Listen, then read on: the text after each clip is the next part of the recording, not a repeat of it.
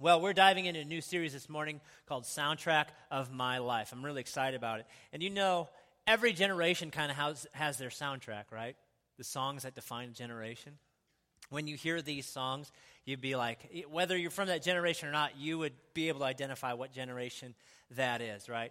You go back in time a little bit, and you have things, some of you don't even recognize it. I had to ask in first service what this thing was. A gramophone, right? Did I get that right? And we don't have the big thing, the big horn that comes off that sends the sound out. But this is a gramophone. This is a record player. Okay? Oh, yeah. We got some reel-to-reels in here. That's pretty awesome. We got an old AM/FM. They're soundtracks from this generation. And I think there are certain songs from generations that, they just define it. There's a defining song, right? Like this song. You feel it. You feel it. Come on. Hey, you can dance if you want to. Right? You know the song? How many of you know the song? What is it?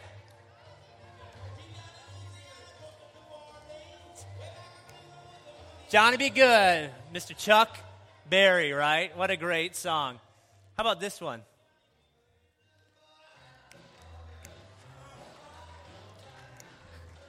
If you need to get up and dance, sing along, whatever you want to do.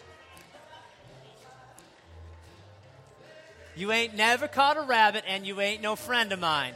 What an encouraging song. You're nothing but a hound dog. What a great song. So moving from that era into another era. Many of you know this one. And the sky is gray.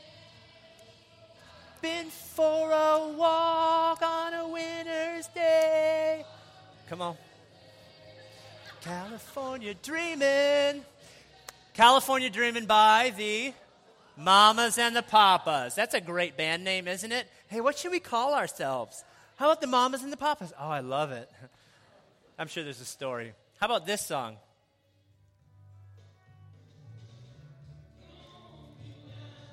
Smile on your brother, everybody get together. Gotta love one another right now. Come on, everybody. Come on. Put them up. Put them up. There you go. Right? That's a great song. That's classic. That's ageless, timeless, that kind of song. We all need to live by that one. Just try to love everyone right now. Come on. Right?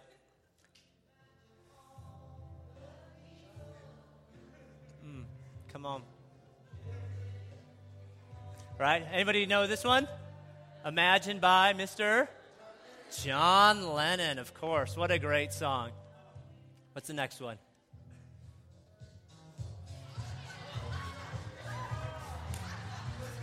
Come on, do it. You know you want to do it. Everybody, come on. Yeah, Brian.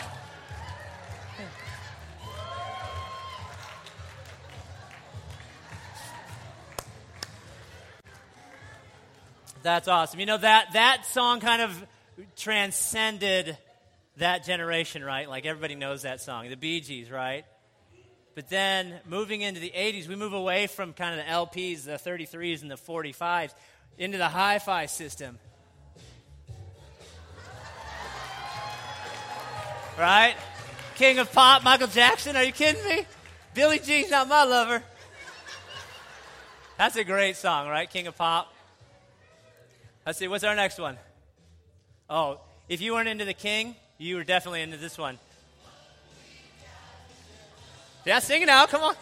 Take it or not. Oh, you guys know this one. Whoa! Whoa! Living on a prayer. Right? This is like a Christian song. This is prayer in it. Right? Well, man, you gotta love Bon Jovi. I wish I had his hair. Oh, I love Bon Jovi. But we're moving from the hi-fi system and CDs and tapes. Nothing said love like a mixtape, right? But we moved into the grunge era of 1990s.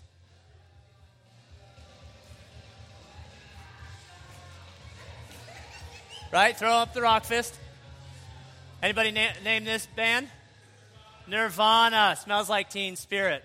I'm a youth pastor. I know what Teen Spirit smells like. We love Nirvana. I think another song that defined that generation, very close to my heart, Pearl Jam. Name that song. Jeremy. Love that song, right? That was the first CD I owned and played in my original Discman, right? The Discman that you couldn't move because it would skip, so you had to walk with it like this, right, just to listen to it. So then we moved out of the CD era. You could take your CDs, plop them on your computer, and put them onto an MP3 player. And you could put it into an iHome and play it anywhere. You could take hundreds of gigabytes of music, right? I remember the days when they said, 128 megabytes on your computer, you're never going to use that amount of space. Now we're filling up terabytes of computers with movies and with songs. But there's some key songs of this generation. You can totally sing along with me if you want.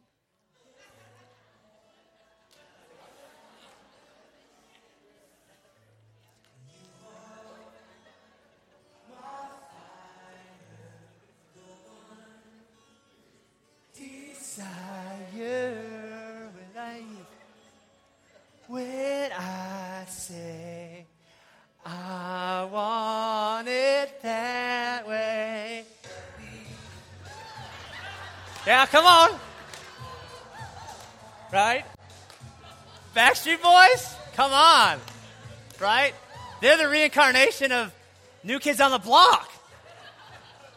There's another song, similar group. You know this one.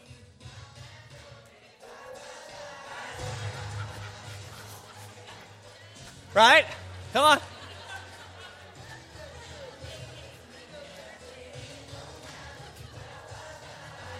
Come on. Those are the actual moves to the song. I looked it up on YouTube.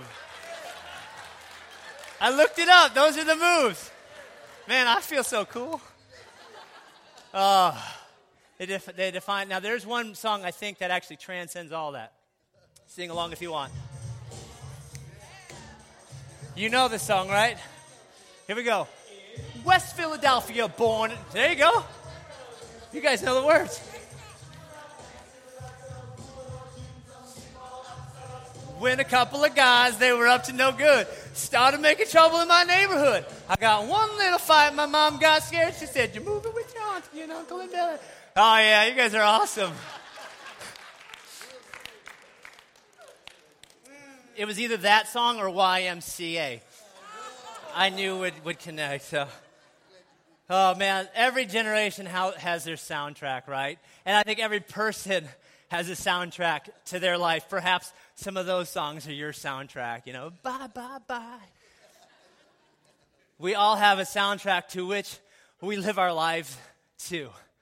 What is your soundtrack? And that's what we're going to explore over the next few weeks, is the soundtrack of our lives. What does it look like? What does it sound like? I think every person has convictions that they live their life to. And so the question is, what are your convictions? Convictions are those things that you are certain about. They're values of your life that inform every decision that you make. Every choice that you come in contact with is filtered through these convictions, through these values, through this soundtrack of your life. The question is, whose groove are you in?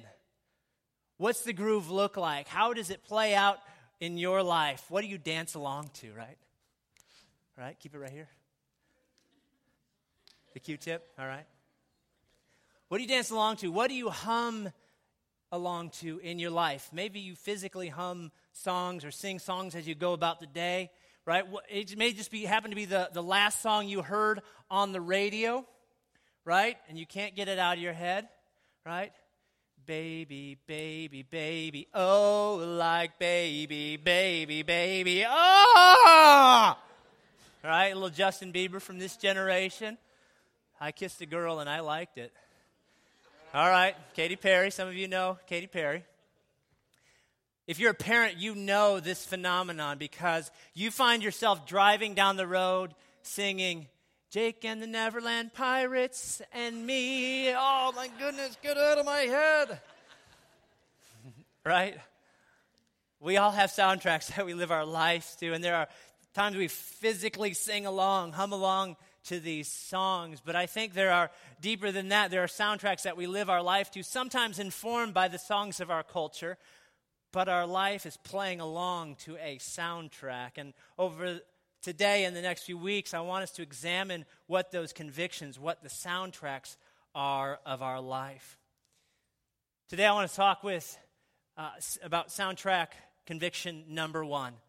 My beliefs become my behavior, and then my behavior becomes my beliefs. My beliefs become my behavior. Let's dig down on that a little bit. What I see, what I hear, what I think, and what I say becomes the things I see, hear, think, and say. That makes sense? Say it again. What I see, hear, think, and say influences what I see, hear, think, and say. And then they become the things that I believe and the person I become. So then my behavior becomes my beliefs. And I defend, I justify my beliefs according to my behavior. And my behavior according to my beliefs. I think the lies that we hear from our culture today, sometimes we have problems differentiating what is truth and what is lie. And the lies that we hear, we accept. And the lies that we hear today becomes tomorrow's actions, tomorrow's behavior. The habits that I form today become the anchor of my life tomorrow. That thing that I thought I'd only do once or participate in for a short time becomes the anchor of my life, and I can never move past that moment. Is forever ingrained in my soundtrack. Do you know when they record a vinyl record? Kids, I'm going to show you what a vinyl record is real quick. Hey, that's Gary Denbo. Come look at that later. That's awesome. Sandi Patty, for all of those who know Sandi Patty. So when they record a vinyl record, right, it actually, according to the actual sound waves, records those grooves exactly as they would appear physically. Does that make sense?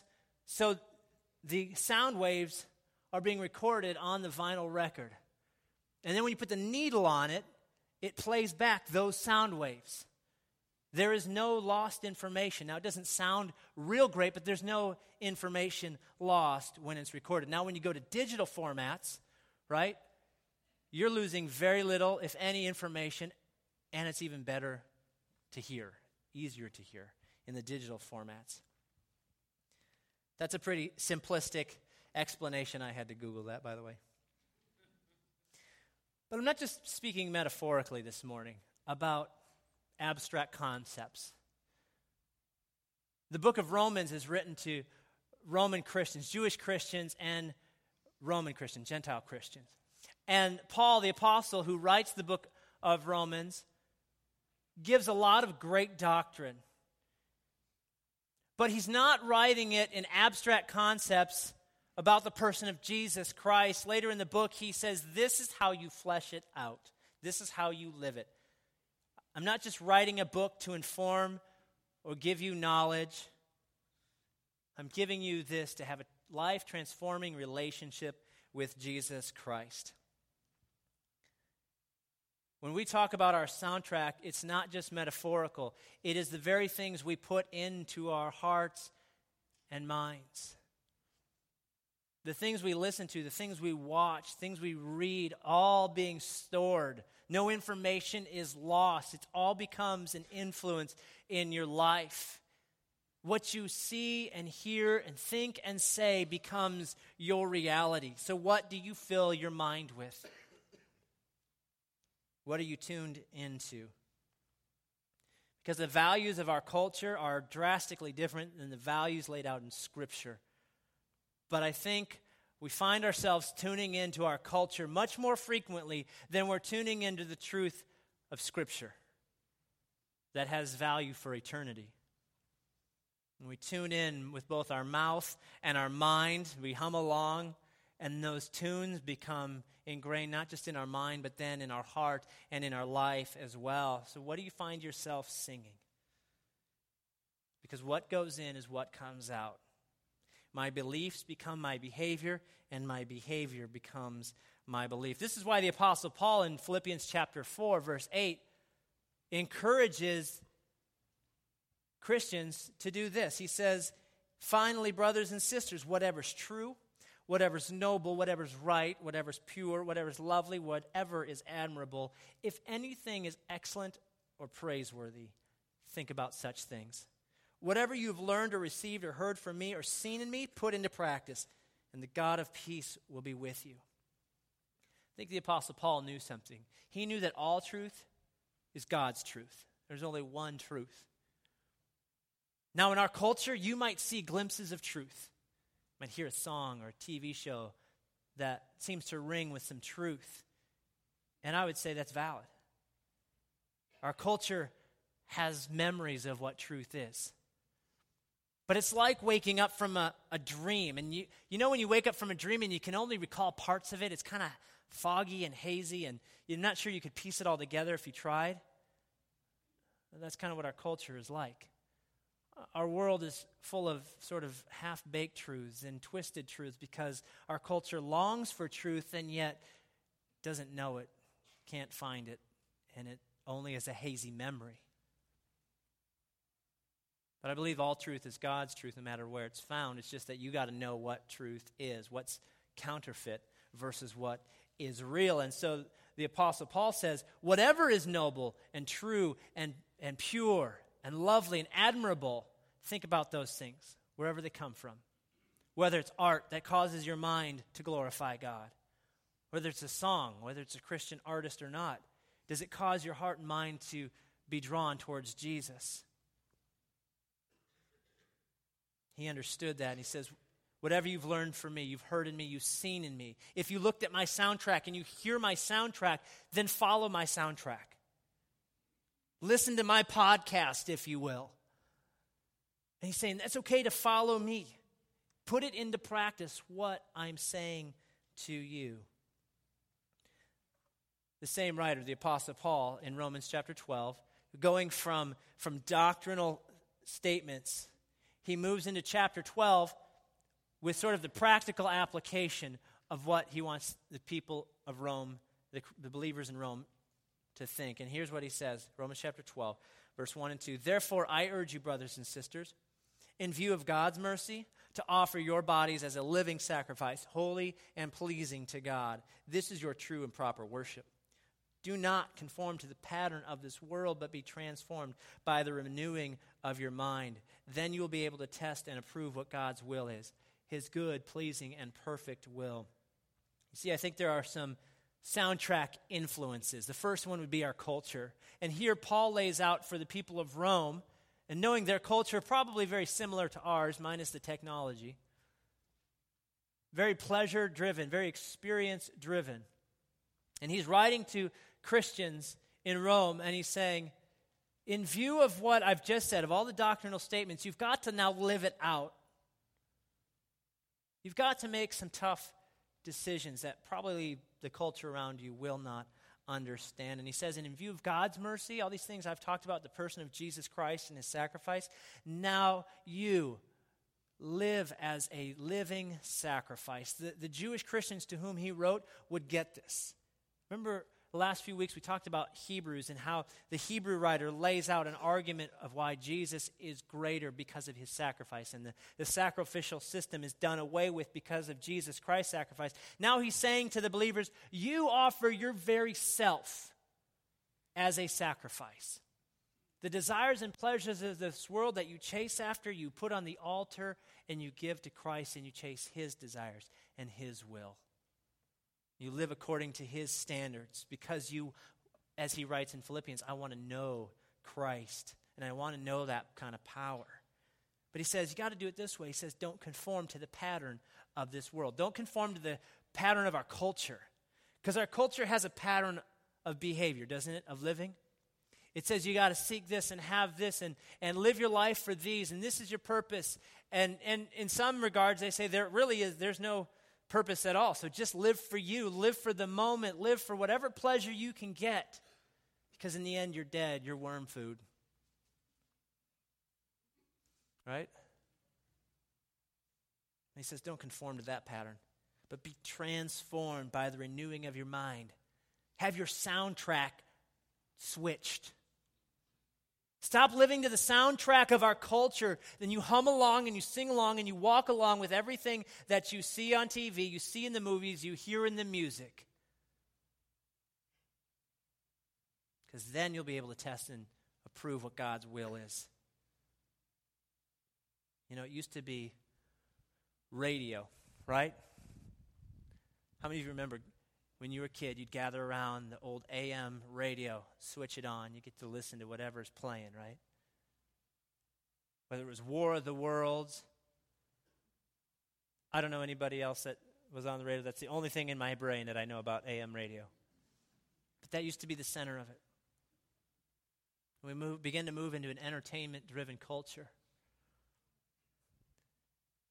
Then, of course, you had your hi-fi system. Look at the stack of that stuff. Remember that? Good night. Entertainment center was like a colossal wood construction to house all this. That, my friends, is an 8-track right there. Kids, ask your parents. Then you moved into the digital age, where nothing was inaccessible. Everything is available, and you can just flip on a TV and watch anything. And our culture now is influenced by everything that we watch. And our soundtrack is being written by companies that don't care about you. They just want your money. By a culture that just wants to justify any and every behavior. So what's your soundtrack being written by? Is it being written by our culture and the pattern that they put out through music and through television? Proverbs 14:12 tells us this. There is a way that seems right to humans, but its end is death. There's a way that seems right to us because in our own human state, we wander. We live according to instinct. We live according to natural. It just feels right, so I do it. And that's the only way I know. When I always say to my Christian friends who say, well, I don't understand why non-Christians act that way. Well, because non-Christians act like non-Christians. That's lost people act lost. People who don't know Christ aren't going to act according to Scripture. So we need to understand that. But we as Christians are to act a different way. Be transformed by the renewing of our mind through the power of the Holy Spirit and Scripture. So we have to ask ourselves, is our soundtrack being written by culture or by Christ? Are we living according to the soundtrack of Christ or the soundtrack of our culture? Because our culture has soundtracks like, how many college students do we have in the room this morning? Several college students all over the place. Okay, so maybe you're thinking about pledging for fraternity or sorority. You don't have to raise your hand, but that's going on this week. I think Rush Week is, over or starting. I don't know. And so all these young men and women are trying desperately to get into these sororities and fraternities, and I'm sure for several great reasons.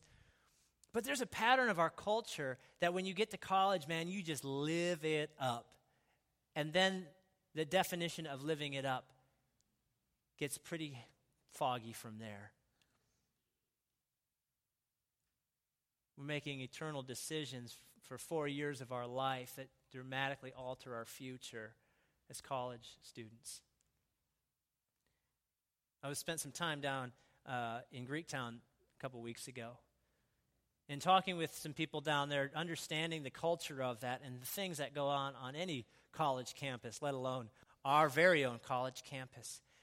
As young men and young women give themselves to a pattern that our culture has said, hey, you got 4 years to do whatever you want. Give yourself away. Live it up. Drink every weekend. I think many people find themselves at the end of 4 years with lots of regrets and more brokenness than they know what to do with. There's a soundtrack that our world says that's what you're supposed to do. This is what fun is, and they define what fun should look like. There's the soundtrack of the single life that says, hey, don't even think about marriage because you just need to live it up by yourself.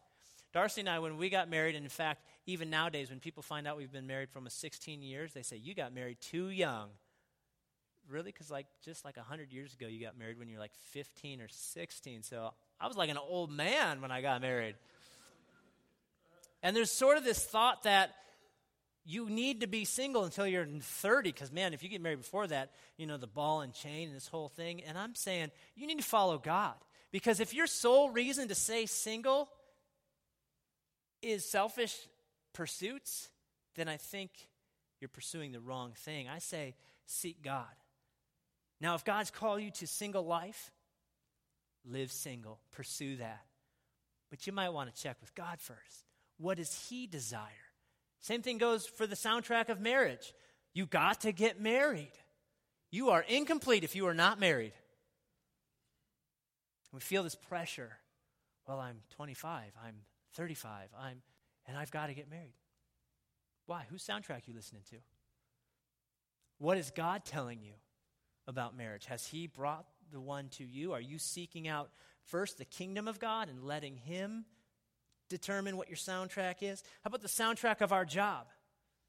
We live to work instead of work to live. We pour ourselves into things that will have nothing to show for at the end of our life, sometimes at the cost of our families. Because we also have a soundtrack that says, go after money and possessions. Enough is never enough, right? Save up, gather up, store up. The Bible says, when you do that, you'll come to the end of your life and never have made an eternal difference. We live with the soundtrack of moral relativity. There is no truth except the truth that you believe, that you think is true.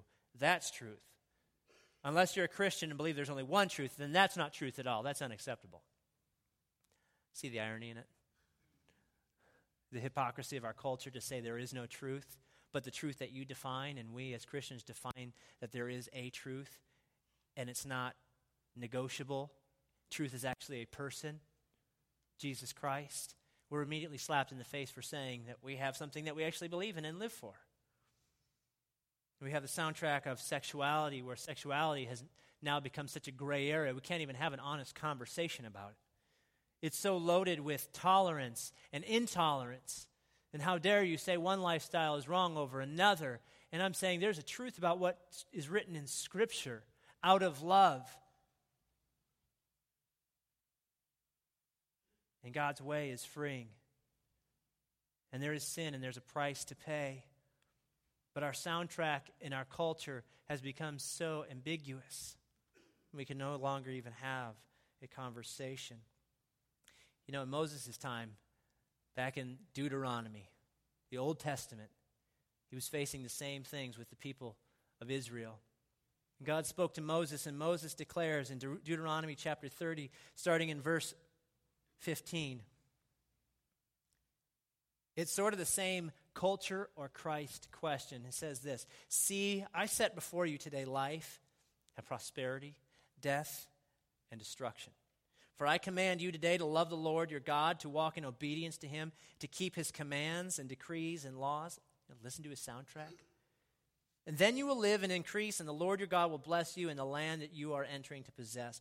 But if your heart turns away and you are not obedient, if you are drawn away to bow down to other gods and other soundtracks and worship them, I declare to you this day that you will certainly be destroyed or meet your destruction.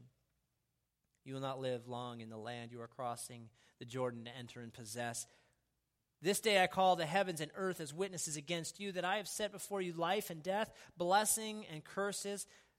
Now choose life, so that you and your children may live, and that you may love the Lord your God.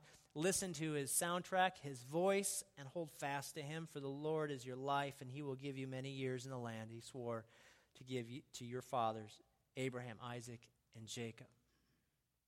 It's the same conversation. He's saying, which way are you going to go? You have a choice.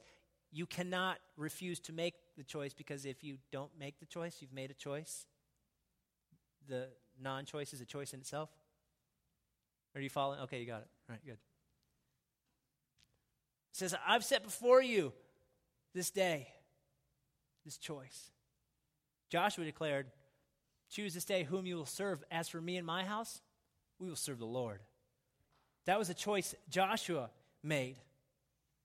And in here it addresses, if you turn your hearts away and you don't live according to God's plan, you will find destruction. There's a way that seems right to people, but in the end it leads to death. That's the reward for chasing our own pleasures. It says if you're drawn away to bow down to other gods, the truth is, in our life, we still serve gods, lowercase g. Now you're thinking of little golden Buddhas, I understand. But look at your life. What do you pour your life into? What are you living for? What are the priorities reflected in your checkbook, in your calendar? Where is your time, your energy, and your money spent? It might start to reveal who the real God of your life is. Is it you? I understand, you got to pay bills. You got to have a place to live. You got to have a car to drive. But what ultimately are you chasing? Our culture soundtrack or Christ? You know, we've talked about Hebrews, and in Hebrews it talks about this walk of faith. It says, run with perseverance the race marked out for you.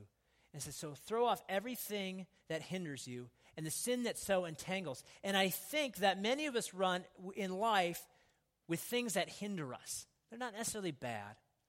They just hinder. They slow us down. We can't truly be successful.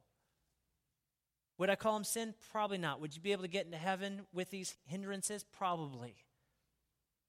With these sins that entangle, these things that wrap themselves around us, that encumber us and weigh us down.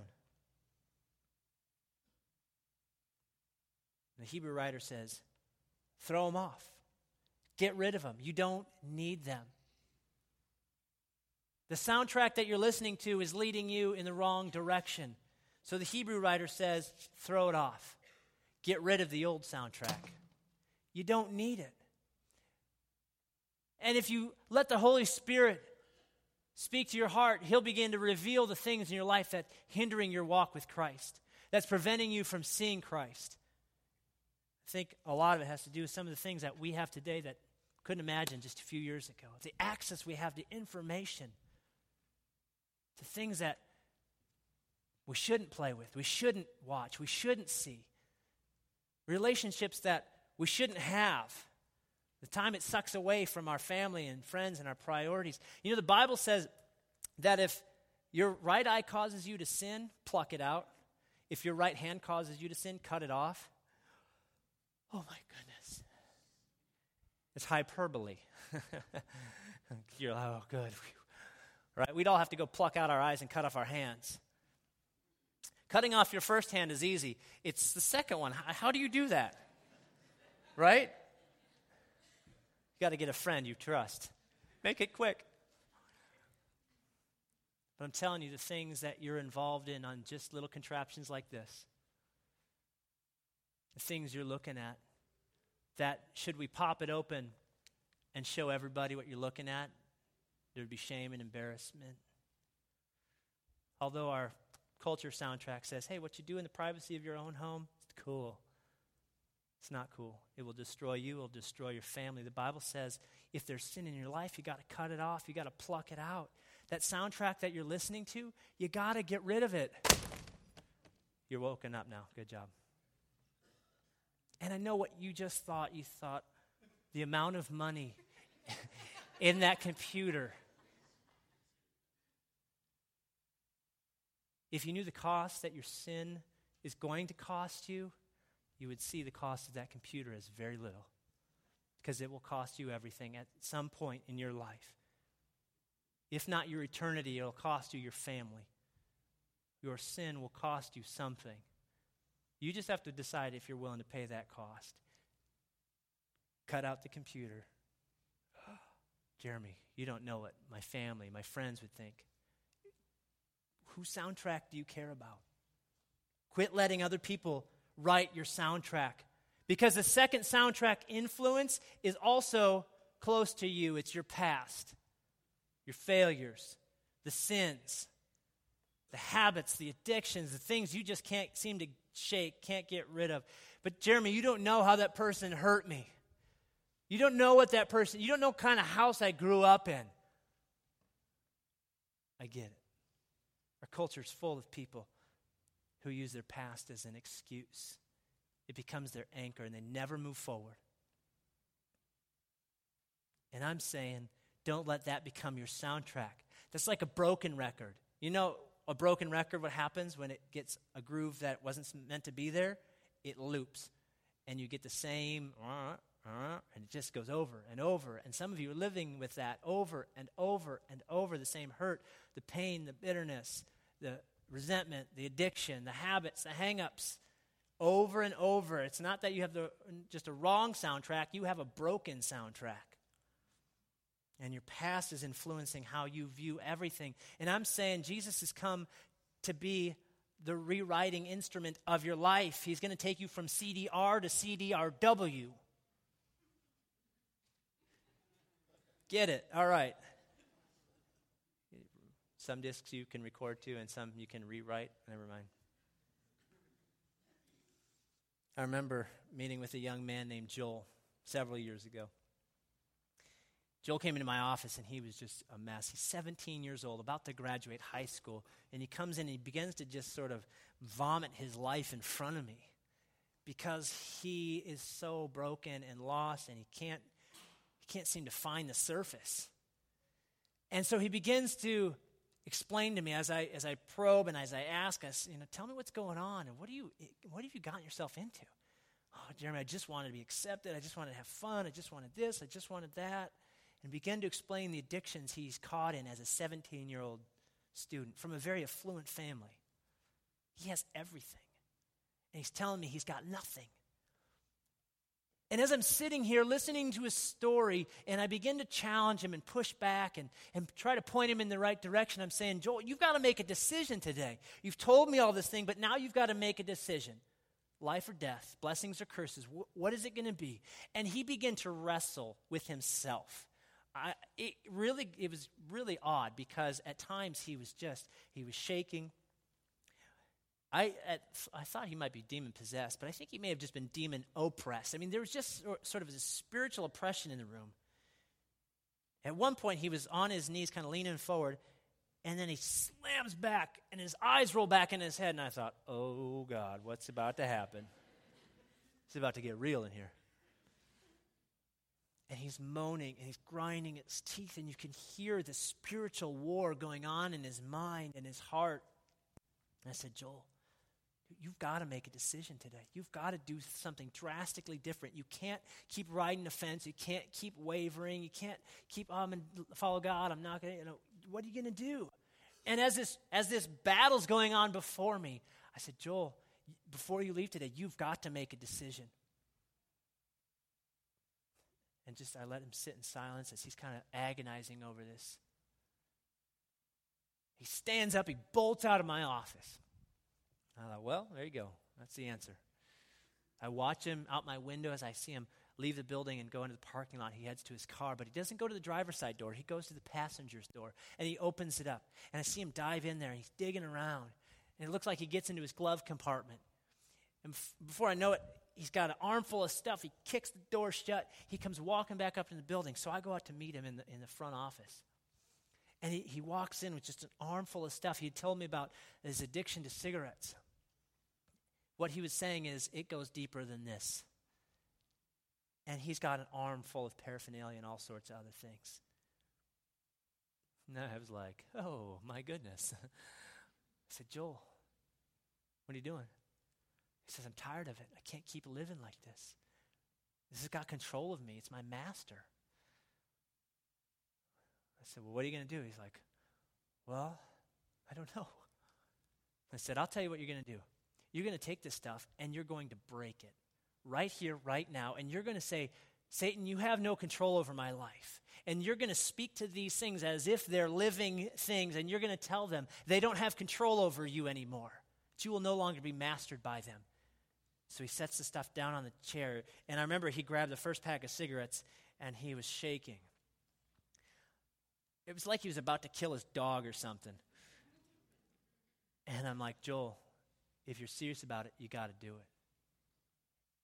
And it was like the Spirit of God just welled up in him with a fire. And he's like, you don't have control over me anymore. And he breaks it and he throws it and he grabs it. And it's like he couldn't grab stuff fast enough. He begins to smash it and break it with almost a violent, righteous anger towards these things that had mastered him. He begins to throw things down. And if they didn't break, he stuck his foot in the garbage can. You know, he did that thing and smashed them. And he walked out of that room that day a free young man. He was not going to be mastered by the habits of an old soundtrack anymore. He was going to be mastered by Jesus.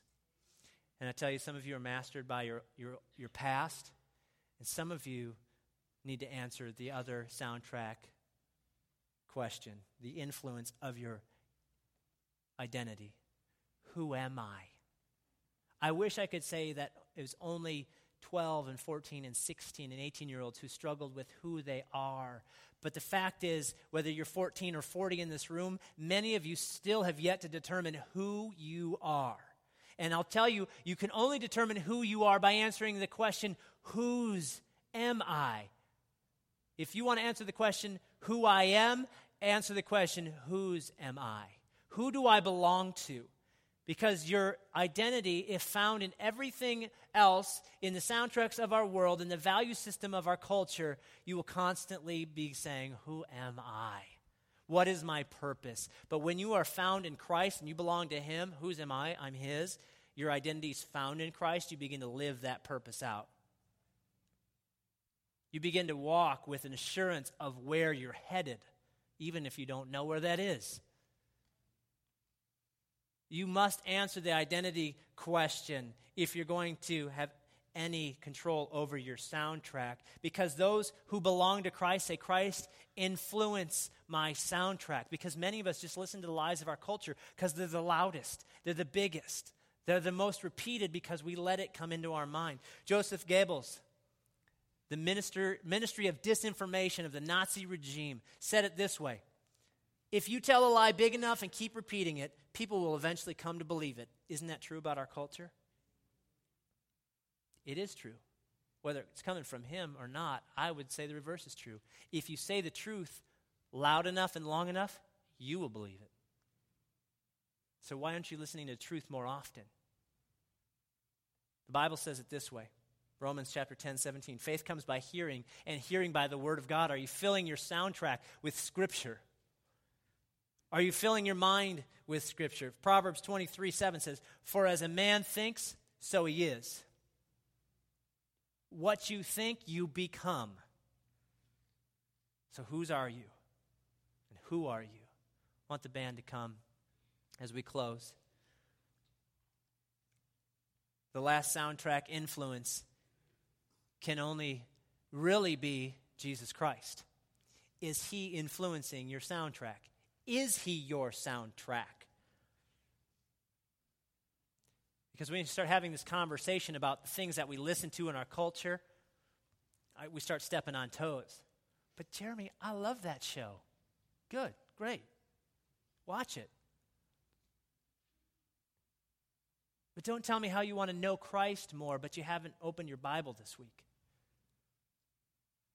Don't tell me how things in your life just don't seem to be clicking, and yet all you fill your mind with is the music of our culture that says, sleep with whomever you want. Do whatever you want. Hate your mom and dad.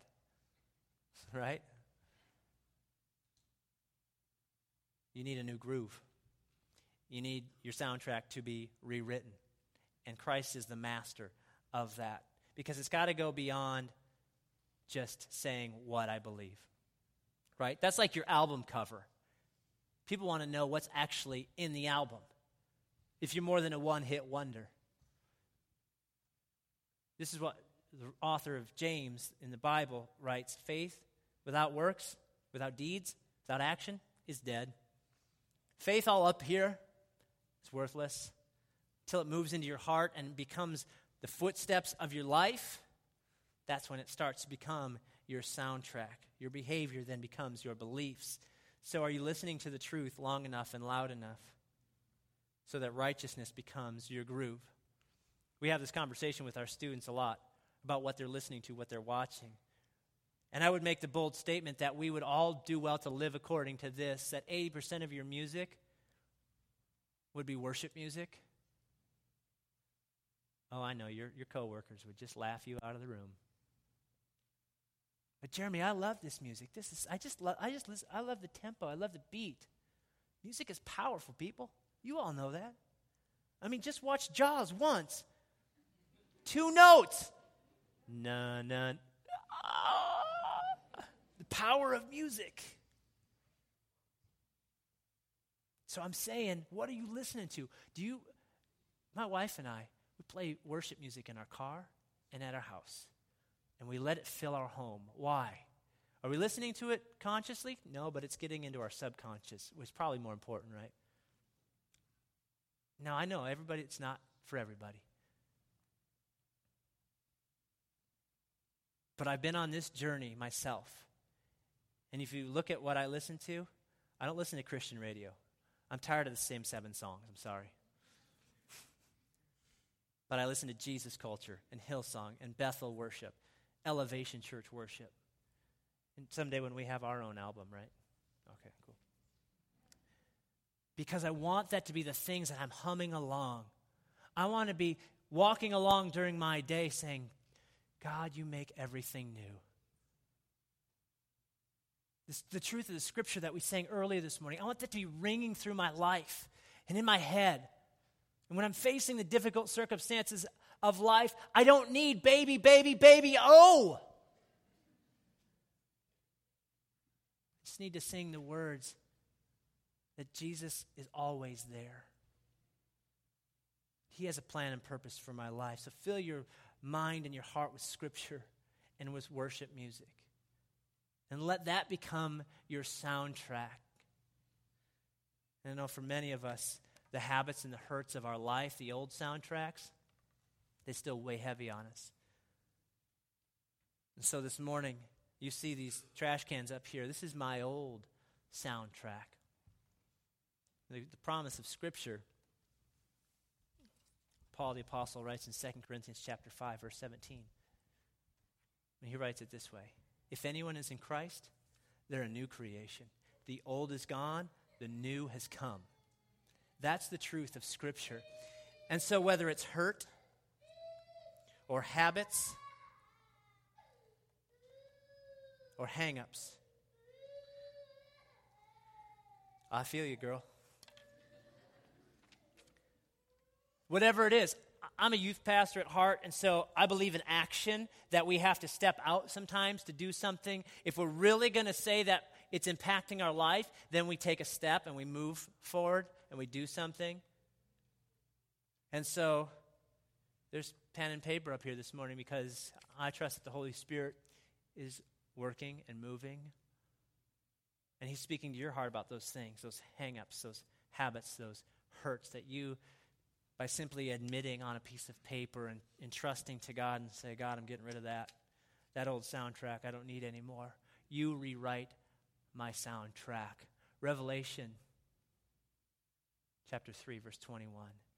The words of Jesus upon His return when He declares, behold, I am making everything new. And that's the promise of Scripture to you and to me this morning, that if we are bold enough, are you bold enough to write down the thing that in your mind, in your heart right now, your heart's beating a mile a minute because you know that thing, those things that you need to confess and lay here in this garbage can and say, God, take the old soundtrack. And some of you, are you bold enough? Because it might actually be sitting in your car right now. And you need to go get it and walk it in and dump it in this trash can. Well, that's pretty bold. Hey, sin costs you something. You just get to decide what it's going to cost you.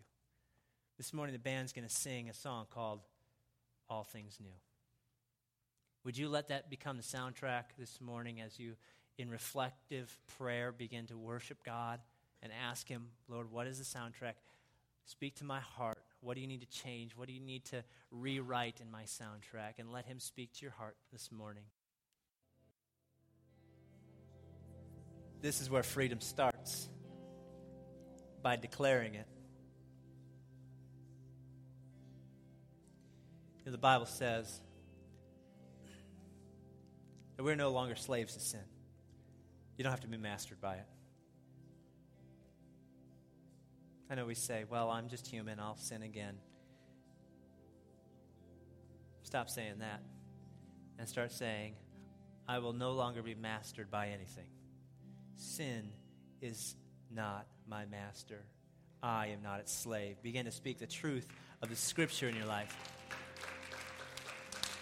When we say Jesus be Lord and Savior, that word Lord literally means master. I am his slave. I am his bond servant. I have willingly placed myself underneath his authority and his lordship. I am his serf. And I serve him alone. And that may mean that every morning you get up and you write that thing down and you say, I'm free of this. And these canisters are going to sit in our lobby for the next 6 weeks, and our office is open at 7:30 in the morning. And if you need to drive by here every morning at 7:30 and drop your old soundtrack in, do it. Every morning if you have to. Satan doesn't relent, nor does our flesh. But you know what? I don't want to live naturally according to my instincts. I want to live supernaturally, according to the will of Christ in my life. He's making all things new. We are the new creation. You are back to the original design, what you were created for, to worship God. That's why you were created. You're walking back into that dream, and you begin to realize that the dream is actually reality of living in Christ. In church, we close every week with the offer that Christ has given each and every one of us of salvation, to step into relationship with him. So, church, would you close your eyes in this reverent moment, as some will make an eternal decision in this moment. If that's you in this moment, and you've sung the song, he's making all things new, and you're looking at your life thinking, I've never stepped into an actual relationship with Christ. I'm not talking about church, and I'm not talking about religion. I'm talking about actual relationship with Christ, where you say to him, come into my life. I want the free gift of forgiveness that brings life eternal with you. I'm done with the brokenness and the habits and the hurts and the hang-ups. I want you, Jesus, to come in to this broken life and take the messiness of my life and use it for your purposes. If that's you in this room, would you simply raise your hand up high? We're not going to embarrass you. I'm just going to pray with you. Thank you. Thank you. Anybody else? Lift your hand up. You can put it right back down. Church, we're going to pray with those who've raised their hands this morning. Many of us have made this prayer our own. We're going to make it our prayer again. Would you simply repeat after me? Heavenly Father, thank you for new life through your Son, Jesus. I receive your forgiveness. I receive and believe that you died on the cross for my sins. Come into my life and help me to live according to your will, not my own. And it's in Jesus' name I pray. Amen. If that's you, if that's the prayer that you made this morning, the Bible says you're a new creation. The old is gone, the new has come, and that speaks to all believers. That's the promise of Scripture. Do you believe it this morning? Amen. John chapter 8, verse 36 says it this way. He whom the Son, Jesus, sets free is free indeed. Have a great week.